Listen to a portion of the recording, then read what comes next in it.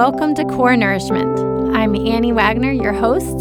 This podcast is designed to empower, inspire, ignite presence, purpose, and intention in your day.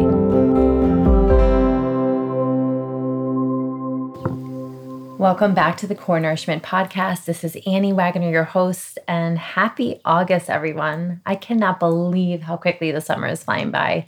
It has been wonderfully full, and I am having so much fun diving back into a rhythm with my podcast, and I so appreciate every single one of you tuning in. If you are interested in being a guest or have feedback, please reach out. I would love to hear from you. You can find me at anniewagner.com or on Facebook and Instagram at Core Nourishment. And if you haven't already done so, if you wouldn't mind just taking a quick moment to head on over to Apple Podcasts and offer a rating and a review, I would so deeply appreciate it. So for today's episode, I had so much fun chatting with Andrea Myers. She is a doctor of physical therapy, board-certified orthopedic specialist, a bike fitter extraordinaire, ex-pro road cyclist, fierce runner, and a certified running coach. She is a queen problem solver and deeply passionate about helping others discover strength and possibility beyond what they think that they're capable of. Andrea is one incredible, strong, bright, and inspiring human. In this episode, she talks about the importance of family and being present, growing up as a science nerd, Zwifting with her nephew and his friends during the beginning of COVID times, and shares about her love of learning through PT school. Andrea opens up about moving to Connecticut to train as a professional cyclist, meeting her now husband, who is her biggest cheerleader, and conquering Mount Washington on her bike not only once, but 3 times, and after battling and recovering from a huge injury. Other topics we discuss include not giving up, mental training, mindset, and resilience. There is so much richness and wisdom in this episode. You are going to be so glad that you are listening to it and feeling Andrea's magnificent heart, her knowledge, passion, and energy. If you're interested in learning more from her, please check out Doctors of Running Virtual Roundtable. She is a monthly guest speaker on that. And you can also find her at classcycles.com. Enjoy.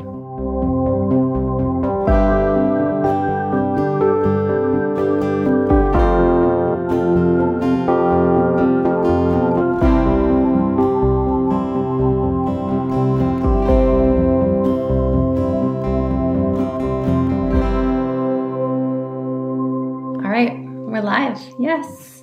Hi, Andrea. It's so good to have you here. Hey, Annie. It's great to be on the podcast. Thanks so much for having me.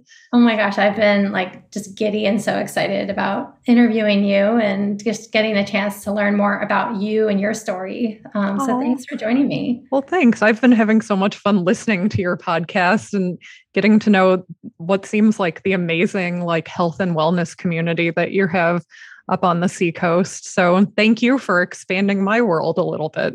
Oh, it's awesome. I know. I love that. Podcasting is such a cool platform in that way too. It's we get to connect even though you're a few hours away. And also just in general, all the incredible abundance of resource we have just accessible through podcasts. Oh, absolutely. I was thinking about that the other day, just how much more knowledge you can bring to people through podcasts that you couldn't through other forms of media, right? Yeah. Especially because it's so easy to listen to a podcast on your phone when you're running or play it on your speakers in your car. I find listening to podcasts when I'm driving to be so much more engaging and such a better use of my time than just listening to the radio. Totally. Yeah. You can learn while you're commuting to work, which is amazing. I know. I was just about to say, I feel like it's like going back to school sometimes. I'm oh my gosh, I am learning so much. It's so cool. And I think that podcasts, you learn different things compared to if someone wrote an article or if you're reading a textbook, because they are a little more casual, because it's conversational. You can really, I think, get a deeper sense of somebody's knowledge and experience than you can if you're just reading something that they wrote and polished up. Yeah. So I love podcasts. So thanks again so much for having me. Of course. Yeah. I'm so excited to dive in. And I love to start, as we talked about, with like what is enlivening you? What's nourishing you right now? I would say what is nourishing me the most right now is family. We've been going through some health things with some family members, and my husband just had this incredible conversation with one of his cousins, and it just reminded me like how much we need each other. And even just like being present with each other and acknowledging what somebody is going through can be so powerful in helping somebody through a rough time. So I'm just so thankful for our family and friends and for their support. So yeah, that was definitely what was going through my head last night and this morning. Yeah, thank you for sharing that, Andrea. That's like, I feel like just the gift of presence is being able to ground back in that. Absolutely. Remembering just like, for me, that's such an important part of my life, and something I try and not always, right? Yeah. But I try to really come back to like, what is the absolute most essential thing? It's just being right here, Absolutely. And sometimes like that's the best thing that you can do for another person is just like be there with them. You don't have to say anything profound. You don't have to do anything, but just like being there is an incredibly powerful thing we can do for each other as human beings. Yeah. Yeah. And so hard to remember that sometimes when, especially if, I know for me, my inclination is to want to help or make things better or fix. And it's like, wait, no, actually that's actually the best thing we can do, as you just said, is sometimes just sit right with them in it. Oh, for sure. Yeah. Yeah. I would agree that I definitely find myself like falling into the fixer category, especially as a PT. If someone has a problem, like you want to solve it for them. But sometimes like that's not what they want you to do. And sometimes you just have to be there and be like, yep, this sucks. And just be there as they're going through it. And that can be hard to do if your personality is such that like you're used to solving people's problems because that's part of your profession. Yeah, totally. And in my opportunity, having gotten to know you a little bit, Andrea, like I would say, especially after I had like such the gift of opportunity to meet with you for my bike fit, which we're going to dive in a little bit. I was like, whoa, she is a queen problem solver. Like you're like looking for those things to help, So right. On that note, like I'd love for you to share with listeners, like you're a doctor of physical therapy. I'm going to say you're the queen bike fitter, which you've actually transitioned to doing more full-time, which is amazing. Along with physical therapy. And then you also have some exciting news you're adding to your business. So I am, yeah. What led you, let's start there. What led you to want to become this queen of taking care of people and guide? Well, I definitely didn't come to it the way that, a lot of people in the medical profession do. Like some people just knew from when they were a little kid that they wanted to be like a doctor, a nurse, or a PT. When I was a little kid, I was a total science nerd. My sisters still make fun of me that when we went to the Mall of America, we got to choose like one toy to buy. And the toy that I bought was an acid rain testing kit. That's awesome. I was always so disappointed that I never found any acid rain in Illinois where we lived. I was about to ask, did you have any luck finding any? Oh, that's so disappointing. And, looking back, like what is an acid rain testing kit? It was probably like a test tube and some pH strips. Right. And they probably charged like $50 for it or something, right? Totally. And parents are like, okay. Yep.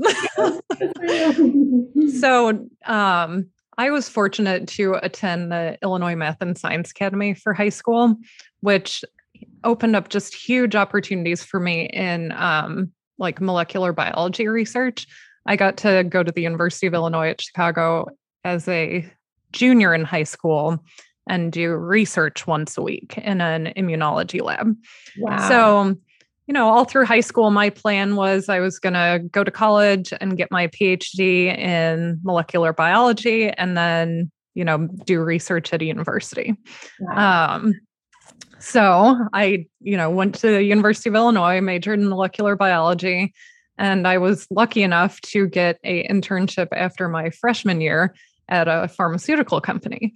And, it was an amazing experience. I was working in a cancer research lab, but it just, I was old enough by then to realize like, okay, this is what this job is going to be like day in and day out. And I didn't really want to do that the rest of my life. Yeah. So, here I am at 19, like, oh, well, what am I going to do? I really like what I'm studying, but I don't want it to end up like this. So I thought about like, okay, what else can I do with my major? And I didn't really want to go to med school. Like I had a few friends whose parents were doctors and they just seemed kind of miserable all the time. They were never home. They were always working. And, I didn't want a life like that. So my older sister had actually thought about going into physical therapy. So I thought, oh, well, maybe that's something that I would like. And fortunately, even before you apply to PT school, you have to get a ton of observation hours in a PT clinic. So I grew up in a like medium-sized city in Illinois. So once, let's see, it would have been the summer after my sophomore year, I just cold called some PT clinics in my town and asked if anyone would let me come observe. And the first place that said yes turned out to be like, they're still like my model for what PT should be. It was just this awesome privately owned clinic, 2 PTs who had known each other for years. And they just made physical therapy and the whole experience just fun. You have people who are in pain, like they're there because they don't feel well, but the patients were having a good time, and the therapist there, yeah. They just figured out how to make it like a light environment and a happy place to be. And I just fell in love with the profession. Like I wanted to be like those 2 PTs. So like that settled it for me. I applied to PT school and got in. So I went to St. Ambrose University, which is in Iowa. And it was just the ideal program for me. It was very orthopedics based. And, sometimes when you choose a grad school, you don't always know everything about like how their curriculum is focused. But I really hit the jackpot with St. Ambrose because they taught and they still teach in a very different way than a lot of PT schools. They really teach you how to think rather than memorizing. So I would say like the first year, because you do clinical rotations throughout your schooling, it was a little frustrating because they hadn't like made us memorize protocols or, if you have a rotator cuff patient, here's like the list of things you do with them. One of my professors had this great saying, which, sometimes we found annoying, but he was right. He would say, if you know your anatomy and have a purpose, you can treat patients. And he's absolutely right. And, as a new PT student, that could be frustrating because it's like, well, but we don't know everything, but they wanted us to learn how to figure it out. And now with like the niche that I have, I am so thankful that that is how I was taught, because a lot of what I do with like bike fitting, there's no protocol for how you do it. It's all problem solving based on the individual, right? Right. And, I give such props to my professors at St. Ambrose because I'm just so grateful for my education and what it has helped me be able to do. Yeah, that sounds incredible. I love that, especially getting the sense of your personality. I can only imagine like how you really like absorbed that, and that challenge. Like, oh yeah. And also that empowerment to really help all of you build that confidence inside versus relying on memorizing things or being told what to do, Right. And, another nice thing about this program is it was small. Like, I think they capped each class at like 30 students. And now that I'm thinking about it, there are a number of my classmates who either own their own businesses or have started like an unusual type of practice. So, maybe that has something to do with how we were taught. Yeah. That's super cool. Do you stay in touch with a lot of people that you went to school with? Yeah. And, social media makes it pretty easy. My best friend from PT school, she and I actually both like quit our clinic jobs and started doing our own thing full time, I think within a month of each other. Oh, really? That's amazing. That's so cool. Yeah. Yeah. She's out in Nebraska. She owns her own like mobile PT practice, but she and I were very well matched. We had a lot of fun in PT school together for sure.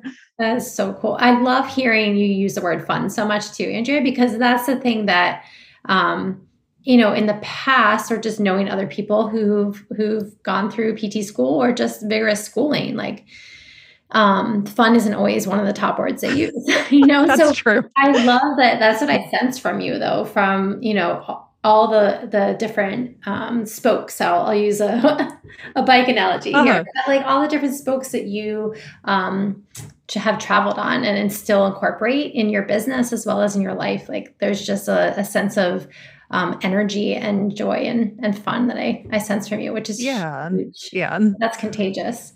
Yeah. I hope that in my work with patients, fitting clients, coaching clients, that my attitude and energy helps contribute to their motivation. Like I can't do it for them, but I can sure try like as hard as I can to like boost them up. Right. Yeah. Yeah.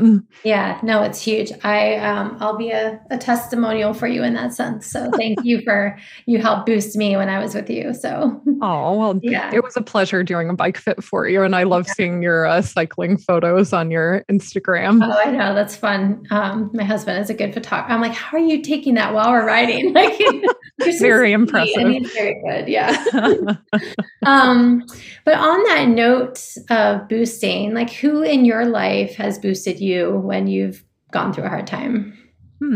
Well, I'm lucky to have a really supportive family. My parents have always been very supportive of all of my ventures. And I have two sisters and, we're pretty different from each other. And I think it's probably good that we're pretty different because otherwise I think we would have been pretty competitive with each other when we were younger. But like both of my sisters are just such rock stars in my eyes in terms of what they have done. So like we really lean on each other when we need advice or just support in whatever is currently happening in our lives. So I would definitely say my family, my husband. I met my husband when I moved to Connecticut. I moved here for professional bike racing and, didn't know anybody besides my like coach and my teammates. So the manager of my team has known my husband since they were teenagers. And basically he set us up. And I was so mad at him when he did that. I was like, I didn't move to Connecticut for you to like set me up with somebody. Like I'm here to race bikes. And of course, after like hanging out with Drew, my now husband, for like, a couple hours, I was like, oh, okay. Now I'm open to that. Yeah, you might be onto something here. So, my husband is like my biggest supporter. When I first thought about like trying to do a little bit of bike fitting on my own, he was the best supporter, absolutely do it. You're going to be great at that. And as, I moved further and further away from working in the clinic, he's been like my number one cheerleader at every step. Right. Which that makes such a difference, especially like when you're taking a risk in terms of, there's a big difference in job security between like working for someone else full time and taking that leap to own your own business and your income is totally dependent on what you do. Yes. So, and it would be really hard if your spouse didn't like 100% support you in that. And Drew is just so supportive and he always encourages me to, try the next crazy idea I've come up with. So, yeah. That's so awesome. My family is, my biggest asset and thing that I am thankful for sure. That's beautiful. Thank you for sharing that, Andrea. That's amazing. So do you have family near you or like physically located near you now? I know you moved kind of further away to Connecticut. Yeah. My husband's parents live in the same town that we do, but otherwise, no, all of my family is out in the Midwest. But thankfully, there's group texts and FaceTime. And, it was hard during the pandemic not seeing my family for a couple of years. Because, of course, I was being very careful since I was still seeing patients in the clinic and certainly wouldn't want to bring something out to them. But I see my family at least 2 or 3 times a year. So that's great. And lots of FaceTime, text, so it feels like we're together. That's amazing. I know. I am so thankful, especially over the last few years, for technology in that way. Like, absolutely. To still feel so connected to certain people, despite not seeing them in person, Yeah. So very thankful. Yeah. One of I was very thankful for technology, specifically Zwift during the pandemic. Oh, yeah. Do you Zwift? So Anthony and I got into Zwift. We've kind of switched to Trainer Road. But we do love, like, Zwift is so cool and just amazing. I was blown away. I was so blown away that just the creativity and the thought that go into it. It's absolutely. So. Well, when the pandemic started and everything shut down, I have a nephew who he's now almost 12. So he was like, I guess 9 at the start of the pandemic, and he's very athletic. And of course, my husband and I made it our goal that he would love bikes, which he does. So my sister called me, in like April of 2020, and she's like, I need something for Christopher to do, because all the sports had stopped. And my brother-in-law is a triathlete, so they have a kicker and Zwift. And I said, well, if you put his bike on the kicker, I'll Zwift with him.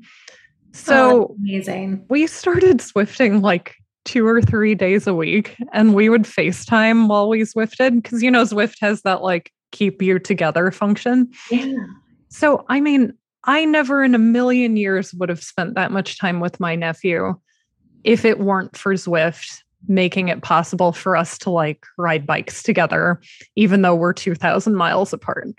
That's incredible, Andrea. I just feel like multiple things there, but the fact that, okay, like here is a hidden gift of the pandemic. There was, so much upheaval, but the fact that, then there was this opportunity for that to happen in space. And then that you and Drew, were like, nope, we're going to get him to love bikes. And then just reached out and like, what a gift for both of you. Yeah, absolutely. Yeah. Cool.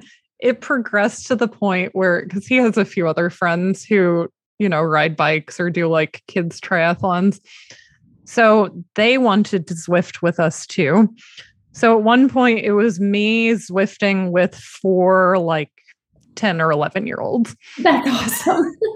Were they getting pretty competitive with you too? I can really imagine. We kept it pretty calm, but there were some sprints at the end. So Oh, that's so cool. Yeah. And then you could play with, your avatar and like your kit and, like all that fun stuff that is this really like, fitness video game, right? It totally is. Yeah. Like so many features of Zwift are really great for kids of all ages, right? Like I would have us do the route that had dinosaurs on it, or like the route where like the bear falls out of the tree, and they all got a kick out of on Halloween, how your avatar has, I think one year they turned everyone into skeletons. So kids loved it. That's awesome. Yeah. That's super cool. How cool it will be when you get the opportunity to ride perhaps with him in person. Yes. Our next goal is to ride the 15 miles from his house to my parents' house, which is on like a bike path along the Mississippi River. So he said he's down for it. So I love it. Yeah. That's so cool. That's fantastic. So let's talk a little bit more about your biking, because you are an ex-pro road cyclist. When did you get into road cycling? And I have more questions, but let's start there.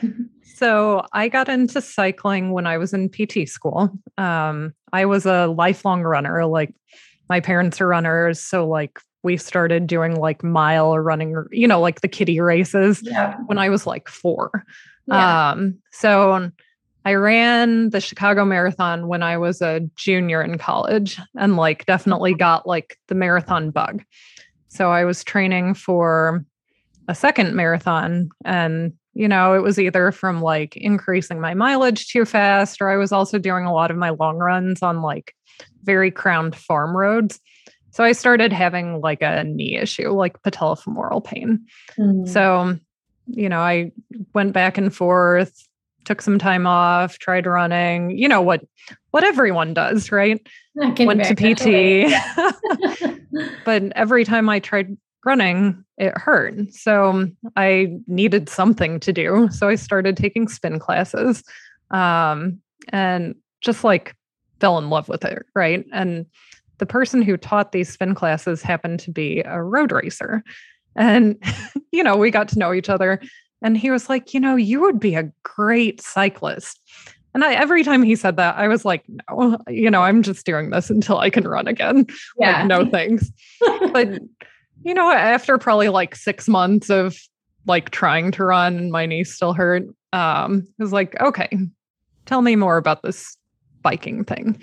So, I mean, this guy was just like so generous with his time and knowledge. He introduced me to like this awesome club. This was out in Illinois. Like out here, we have some cycling clubs, but it's definitely not the same as out there where you really have like this club culture and there are group rides and they kind of like teach new riders how to ride in a group. And if you're interested in racing, they kind of take you under their wing. So this guy lent me a bike, did a bike fit for me, and introduced me to like this awesome group of people to ride with. And because, you know, I had a lot of fitness from running and also from all of these spin classes I was doing, I could keep up with like, you know, pretty fast people off the bat. Like I didn't know how to handle my bike. Like I definitely had to learn how to go downhill and corner and everything. But I mean, they just like, I'm so grateful to this group of guys. The team's called DICE. It's still out in the Quad Cities. But they taught me what I needed to know. And there were a couple women on this team, and we were all kind of in a similar situation, like new to cycling, but not new to exercise. And the three of us just like fell in love with racing, like every weekend, going to a race somewhere else and just working our way up through the categories. So that is so cool. I went from a Cat 4 to a Cat 1 in, let's see, like 2.5 years. Holy, that's amazing. Oh my gosh. So when I basically I got offered to race for this professional team that was based here in Connecticut, right as I was getting ready to graduate from PT school. And they said, you know, we want you on the team, but everyone has to live in Connecticut. I was like, okay. You know, and I actually was intending on moving to Arizona because growing up in Illinois, winter is not very pleasant. So my plan was never going to experience winter again. Yep. Universe had a different plan. Yeah, that wasn't a good move on my part. But I thought to myself, okay, I'll move to Connecticut for a year, see how it goes. Yeah. If I want to move to Arizona after that, I certainly can do that. But of course, then I met Drew. And then and actually, I love Connecticut. Like, I love that if you drew like a 3-hour radius from Southwestern Connecticut, where I live, you can be in so many different places. And the Midwest is not like that. Like you have to drive pretty far to get to like different landscape. But, you know, I could be in New York City. I could be in Boston. I could be in the mountains in Vermont, could be at the ocean in Rhode Island. Like it's just such a great part of the country to live in. And the winters are not as bad as Illinois. So it's doable for you. Yes. Yeah. Anytime I'm unhappy with Connecticut's winter, I just look up the weather in Illinois and I'm like, There you Not go. so bad. Yeah.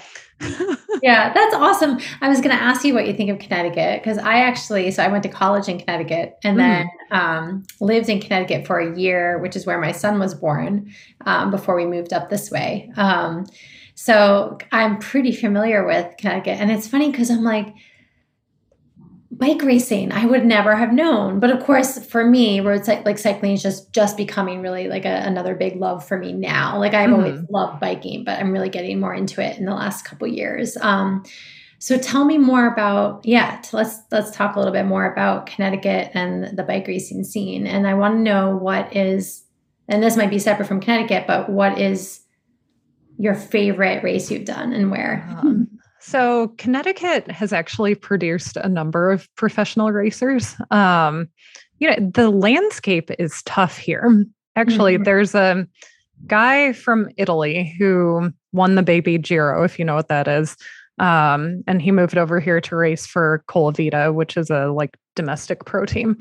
But he said riding in Connecticut is harder than riding in the mountains in Italy. Really? Because even when you're like in the mountains, you can still choose to do a flat ride in the valley. And there is no flat ride in Connecticut. He's like, I can't, even on recovery rides, you're climbing. So he said like it, and it's really true. I think Strava said that their data shows that riders in Connecticut do like the most feet of climbing per mile than any other state. Wow. And to me, it's like, I think mountains. So I think like Northern New Hampshire, Vermont, my brain's like, they would be like more hilly, more climbs, but they probably have more flat areas to balance. Right. That's amazing. Okay. Cool. I tell that to people here a lot because it's like, if you're not already in good shape in Connecticut, it is hard to get started biking because where are you going to go that you're not going to end up climbing like 70 to 80 feet per mile or more, depending which part of Connecticut you're in. Yeah. So I just learned something new. I love it. I would say the racing scene in the Northeast is very strong. Like I found that, and I mean, racing has changed. Like now the regional races just don't get the numbers that they did, 15 or 20 years ago. But back when I was racing, the regional races were very competitive. So they could really be used as prep for like the national or international level races. Just in like Fairfield County alone, and one of them has moved, but one woman I trained with, she also raced professionally, placed very well at Philadelphia and some of the other big stage races. Another one, I think she was top 10 at Philly, which is insane. And she still rides. Like, I think she's in her like 50s and she still just shows up on group rides and crushes the racers. Yeah. That's so inspiring. So we do have a good racing community here. A lot of good races within driving distance. Favorite race? I think my favorite race for the experience was the tour of Prince Edward Island. It was a beautiful, maybe 6-day stage race, and they only had it for a couple of years, but I did it the first year they had it, and it was put on by the same organizer as the Montreal World Cup. And when you're doing UCI level races, like the organizer has to provide all of the racers like housing and food and everything. So they wanted the racers to like it so that, more teams would come back next year. So, I mean, they put us up in like the nicest hotels on the island. The food was just like unreal, which is not always the case. Like sometimes you're getting like cafeteria food. Yeah. And Prince Edward Island is just so gorgeous. Oh my, I mean, you almost feel like you're in like a movie, some of the landscape. So that was definitely like the most enjoyable race. I would say like the race that I am happiest about is the race up Mount Washington. Oh, that's right. We chatted about this. Tell listeners, I want to hear more about this. In cycling, like some riders are stronger at climbing, some riders are stronger at time trialing, some riders are stronger at like sprinting. And I was definitely more of like an all-around rider. Like I was good at time trialing. I could sprint in the right situation. I could climb as long as it wasn't too steep. But, I'm not like this tiny little mountain goat, right? And to me, like I knew people who had done that Mount Washington race. And I always thought that just sounds crazy. Like, why would anyone want to do that? And then as I got like out of, doing like a full season of racing, I started and just doing more events that interested me. I thought, gosh, maybe I should do Mount Washington. So I did it with less than optimal gearing. For those who have done it, it's really a good idea to have like 1-to-1 gearing. And my easiest gear was a 34-32.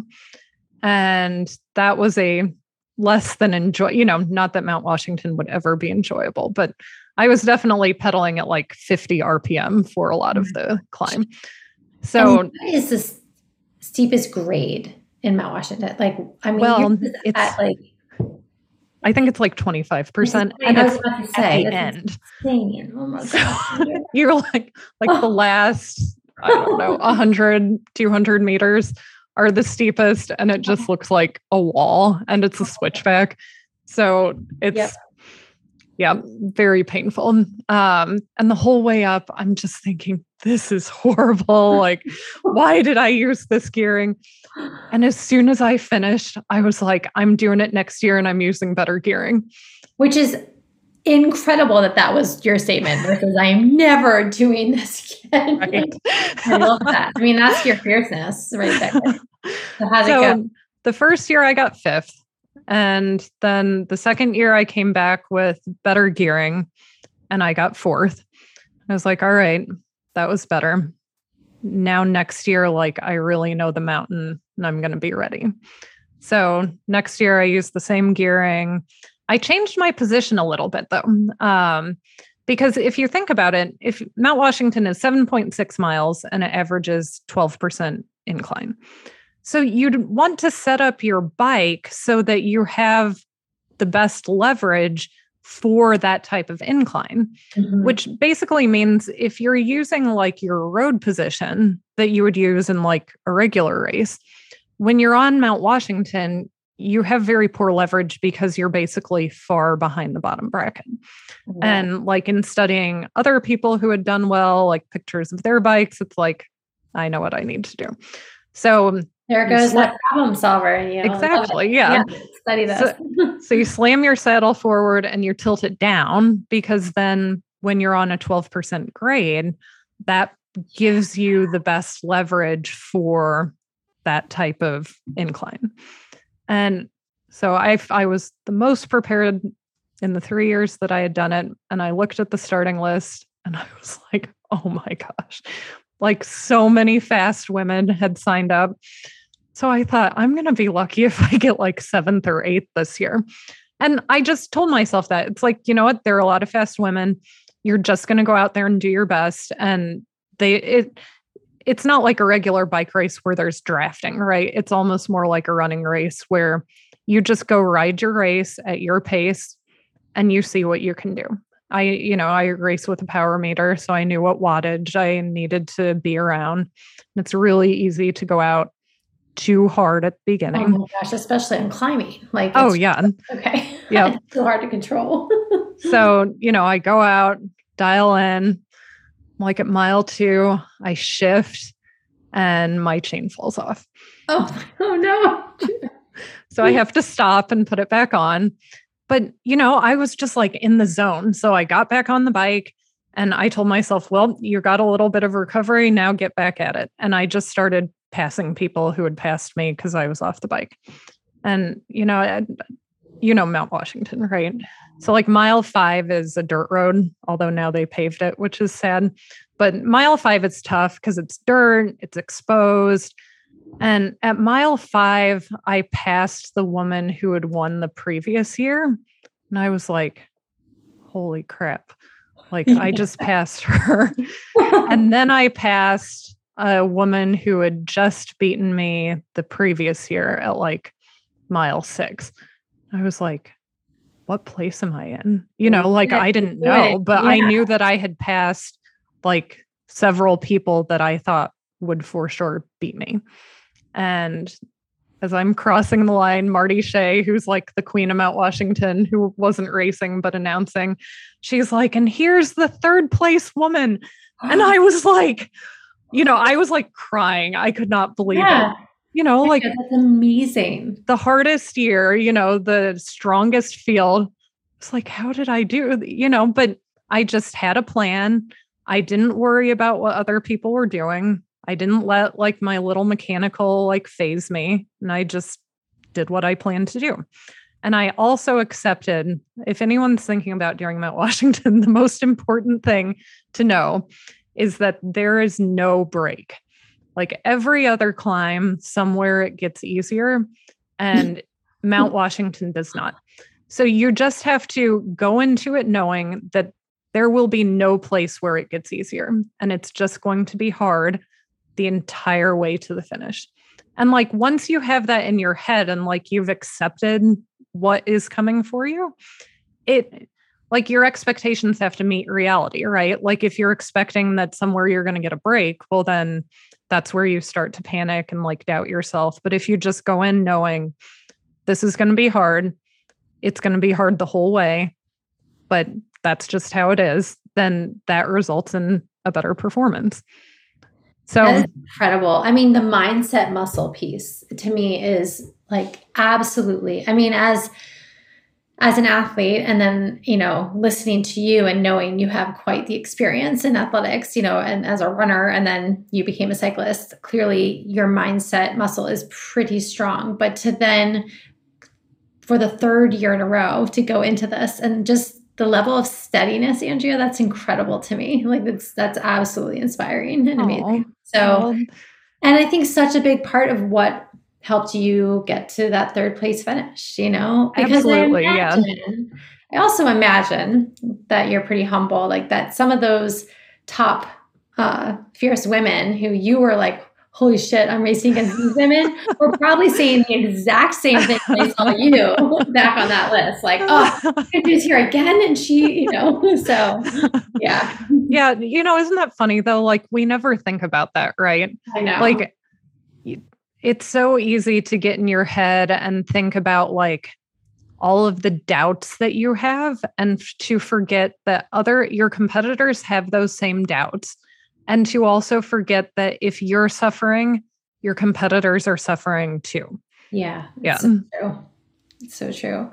Do you have a specific word or phrase that's like your go-to when you're like, okay, this sucks right now, but I'm going to shift this. I need to kind of help shift my vision and my attitude or my mental state? You know, what works best for me, and it changes like month to month, is like usually there is a song that like really inspires me for like a period of time. Yeah. And right now it is Unstoppable, which I think is quite possibly the best like athletic song ever. Absolutely awesome. I love that. Yes. Song. Yeah. But you know what else helped me a lot? So after bike racing at a very high level for many years, I kind of transitioned back into running to see like, you know, have some new goals and whatever. And I ran a marathon last year. And my boss at the clinic I used to work at is a big David Goggins fan. Oh, yeah. Yeah. Okay. Yeah. So I got his book and read that. And, you know, what Goggins, of course, does not hold back on language, right? Right. But I think the way that, and, you know, he's talking about your like inner self-critic. He calls it your inner bitch, which I actually think is a really good description. Yeah. But to like try to make that part of your psyche separate from who you are, I think it's really helpful in athletic performance to realize that like that critical voice in our heads is not acting in our best interest. It comes out when we care a lot about the outcome of something we're doing, and we can learn how to silence it. Mm-hmm. So that helped me so much in the marathon I ran last year because, the last marathon I ran was like 18 years prior, right? And even though I could do anything on a bike, I didn't know if I was going to be able to do a marathon, even though, my training went well and whatever. But just thinking, really working on silencing that inner critic and reminding myself of what I've done in the past, what I'm capable of, how prepared I am. That just, my mind for that marathon I ran last year, I was so proud of just how I handled the mental part of that race. Yeah. Yeah. That's huge. I love that. And I so appreciate you sharing that. There's that real raw piece, that's a part of all of us. It is. Say different intensity levels for different people. But yeah, that's amazing. And I'm glad that I love hearing you say the thing that you're most proud of, yes, you did your first marathon, which is huge in 18 years and successfully, it sounds like, but also that it was the mental piece that you really helped to strengthen and shift for yourself. Yeah. I like that. I think more coaches and even more athletes are becoming more aware of just the importance of mental training in performance. I'm fortunate to have an old teammate and good friend, Kristen Keim, who is a sports psychologist. She's sports psychologist to Olympians and professional athletes. And she really helped me several years ago when I had an injury. When I don't know if you've been an athlete your whole life, I think you have, right? Yeah. It becomes part of your identity, right? And back in 2013, I hurt my neck and I couldn't ride my bike for a year. And all of a sudden, the thing that I was spending 15 hours a week doing, and a lot of my friendships and, my social life, I didn't have that anymore. And she really helped me realize that it's very important to not let your sport take up too much of your identity. Because, none of us are going to have our sports forever or be able to compete at the highest level we've ever been at. So one, it's important to try to be a more well-rounded person because someday our sport is going to have to take a back seat. But also when your performance in your sport isn't everything, it helps you deal with the pressures of your sport. Right?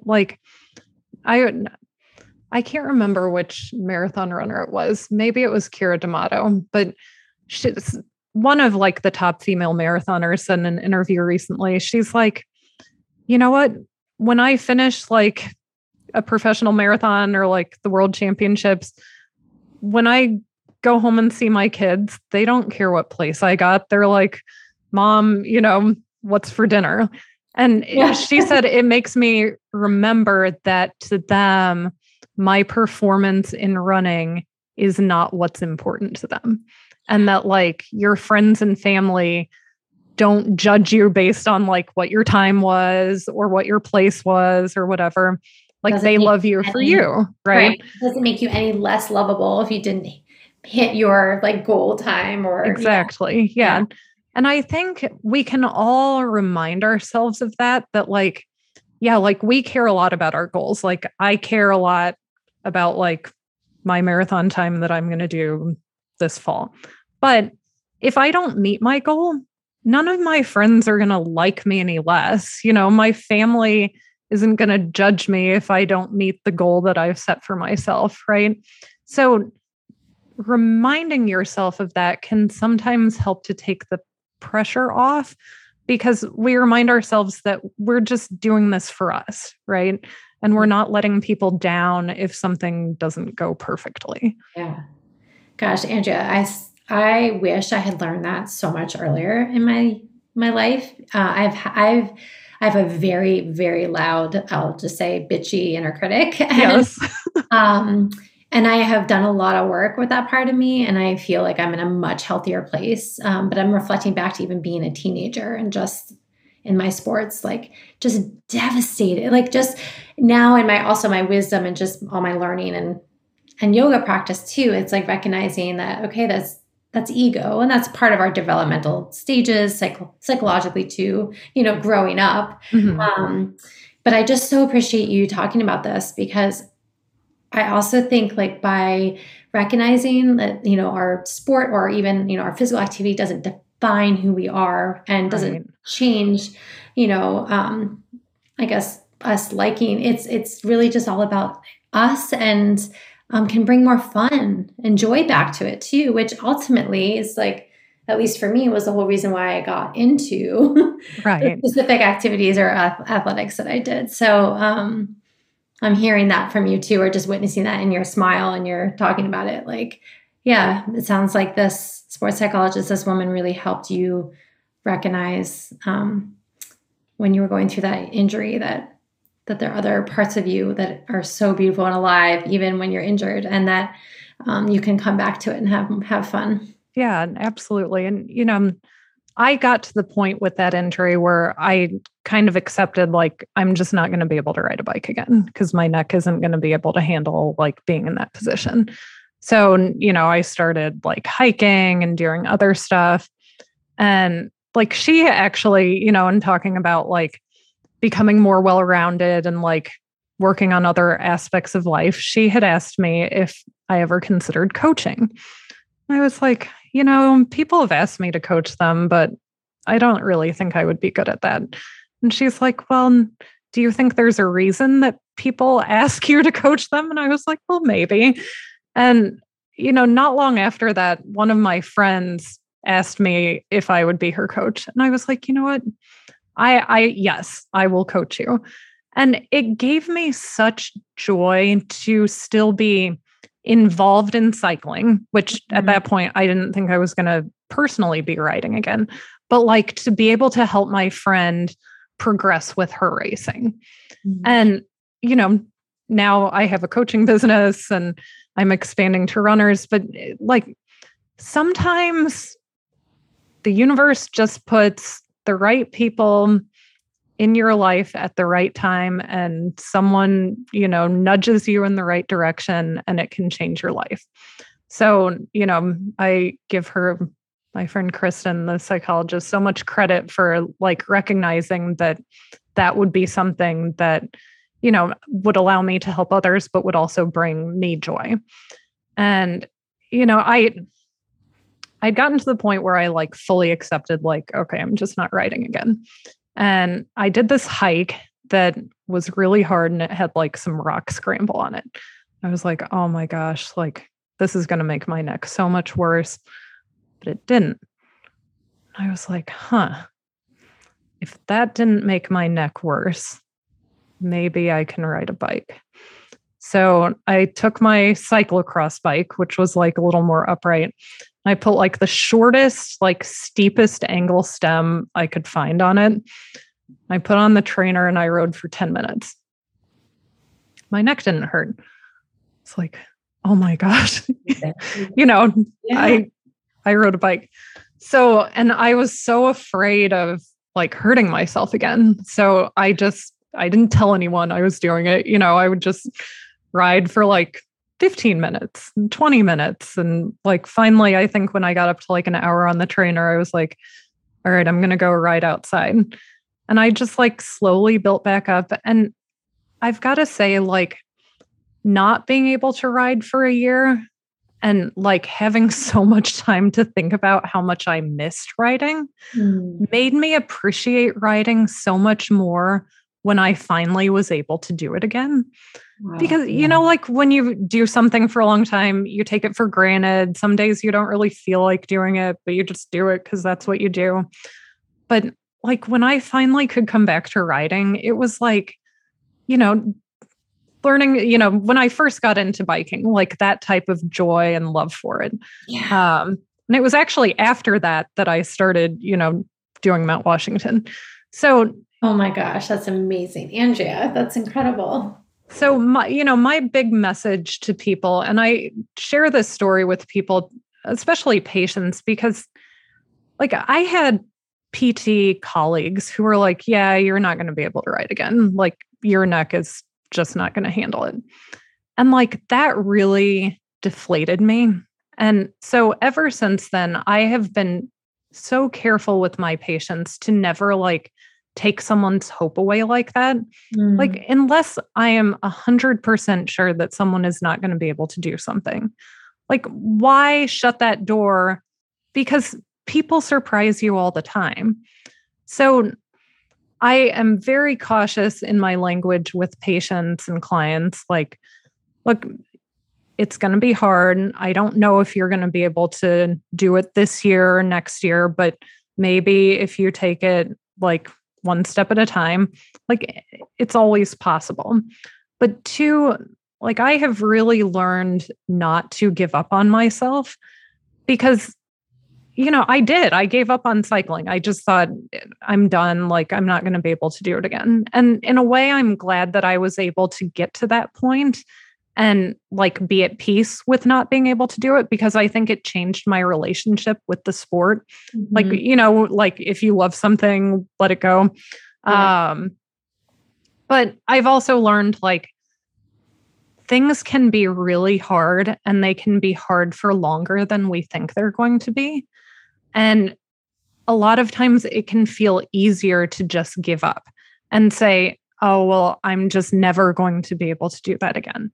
And you know what, for some people, maybe that's like the right choice for them, like mentally or just where they're at in their lives. But I definitely hold out the possibility of things getting better. And I hope that if anyone's listening, going through like an injury or something where they feel like there's just no light at the end of the tunnel, just know that it might take longer than you think. And the way that you get back to it might be different, but it can still happen. So don't give up. Yeah. Yeah. I feel like I'm just in such awe, Andrea, with your story. And so appreciate you sharing the depth of it as well. I imagine there are a lot of people out there who can relate. I know I can. I've definitely been battling injuries on and off, and I've had that relationship. For me, it's with running. And one of the things I really appreciate about you is just how much you clearly want to help others and guide people to a place of strength and possibility. Like that word is so important. And like helping people to realize like what they're truly capable of physically, but also mentally and, right, you know, emotionally in that way. So yeah, I think, you know, actually one thing you asked about, like, do you have like a mantra or something? One thing I say to myself a lot is you are capable of more than you think. And we are all capable of more than we think. Like our brains put limits on us, but when we, you know, free ourselves from our preconceived notions or others' expectations, you know, maybe someone said to you, oh, well, you'll never be able to run a marathon, like you're too whatever. If we put all of that aside and just remind ourselves that we are capable of so much more than we think, because the human mind and body are incredible. Yeah. Just leave the door open to being able to do something you think is impossible. Yeah. Yeah. I love it. I have the chills right now. And I'm now feeling like super motivated to like just go out there and shine. It's awesome. Speaking of being capable, and you've now shifted back to running, I'm curious to know if you're now going to run up Mount Washington after you've biked up 3 times. So where you're at with that. One of my good friends, actually my like best training partner for both cycling and running, she has run up Mount Washington, I think twice. So she's always asking me like, oh, you know, why don't you do that? And when I rode up Mount Washington, I always thought to myself, running up this would be so much worse than riding. And now I still think that, but now that I know people, like more than one person who has run up it, it's like, what shoes would I wear? So yes, there's that little part of you that's coming more and more alive. Like, right. So like I said, you never want to rule anything out. You're keeping that door open. Yes. Yeah. speaking of not ruling anything out, back when I was, I don't know, in college, maybe, I remember my dad showing me an article about a woman from, near where I was from, who had been a runner, got injured, got into cycling, and she was an Olympian. Her name's Christine Thorburn. She's one of like the greatest American female cyclists. And when he showed me that article, I was like, cycling looks like such a dumb sport. I would never be interested in doing it. I love it. That's hilarious. So yeah, I should just keep my mouth shut if somebody, suggests something new and maybe be a little more open to. It's so real though, that like real human part of us is so quick to be like, huh, what? No. And right. then, like, yeah. You became a professional cyclist. And then the part of you that was riding up and saying, I would never run up this is now right. like, oh, maybe. Yeah, maybe. Yeah.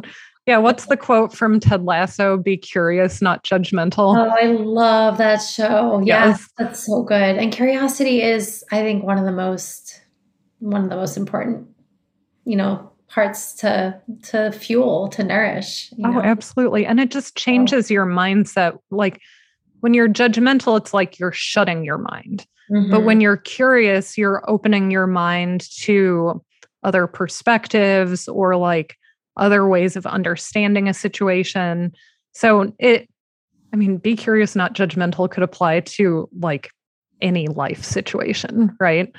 Totally. Yeah. So many pieces. I love that. Andrea, I feel like we could talk forever. I think so. Yes. Your time, our time.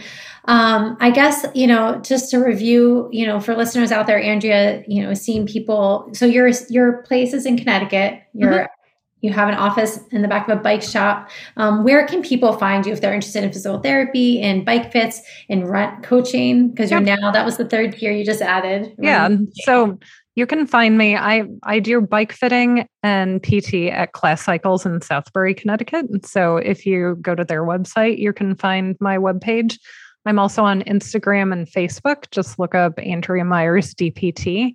And I am now starting a run coaching business through Sherpa, which is a training facility down in Westport, Connecticut. So, and I actually just had some nice conversations with a couple potential clients yesterday. So I'm really just excited to expand my offerings to the running world.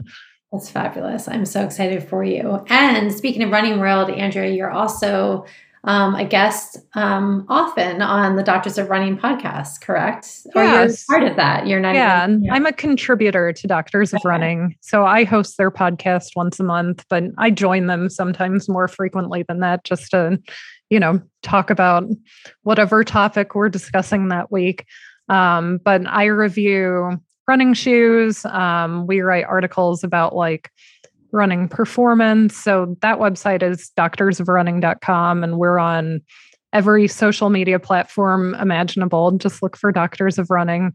But that's been a really great avenue for me to, learn more about shoe technology, to learn more about like my own footwear preferences. I've definitely tried shoes I never would have tried on my own.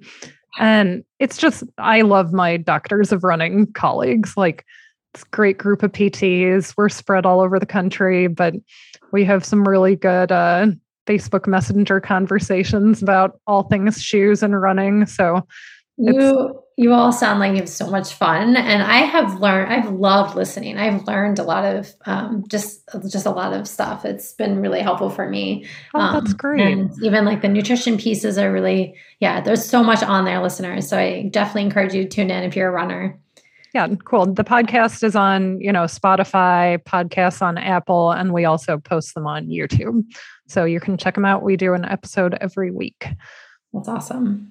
Well, this has been a blast, Andrea, and I can't wait just to stay in touch and, to hear about next couple of years when you're running up Mount Washington in that race.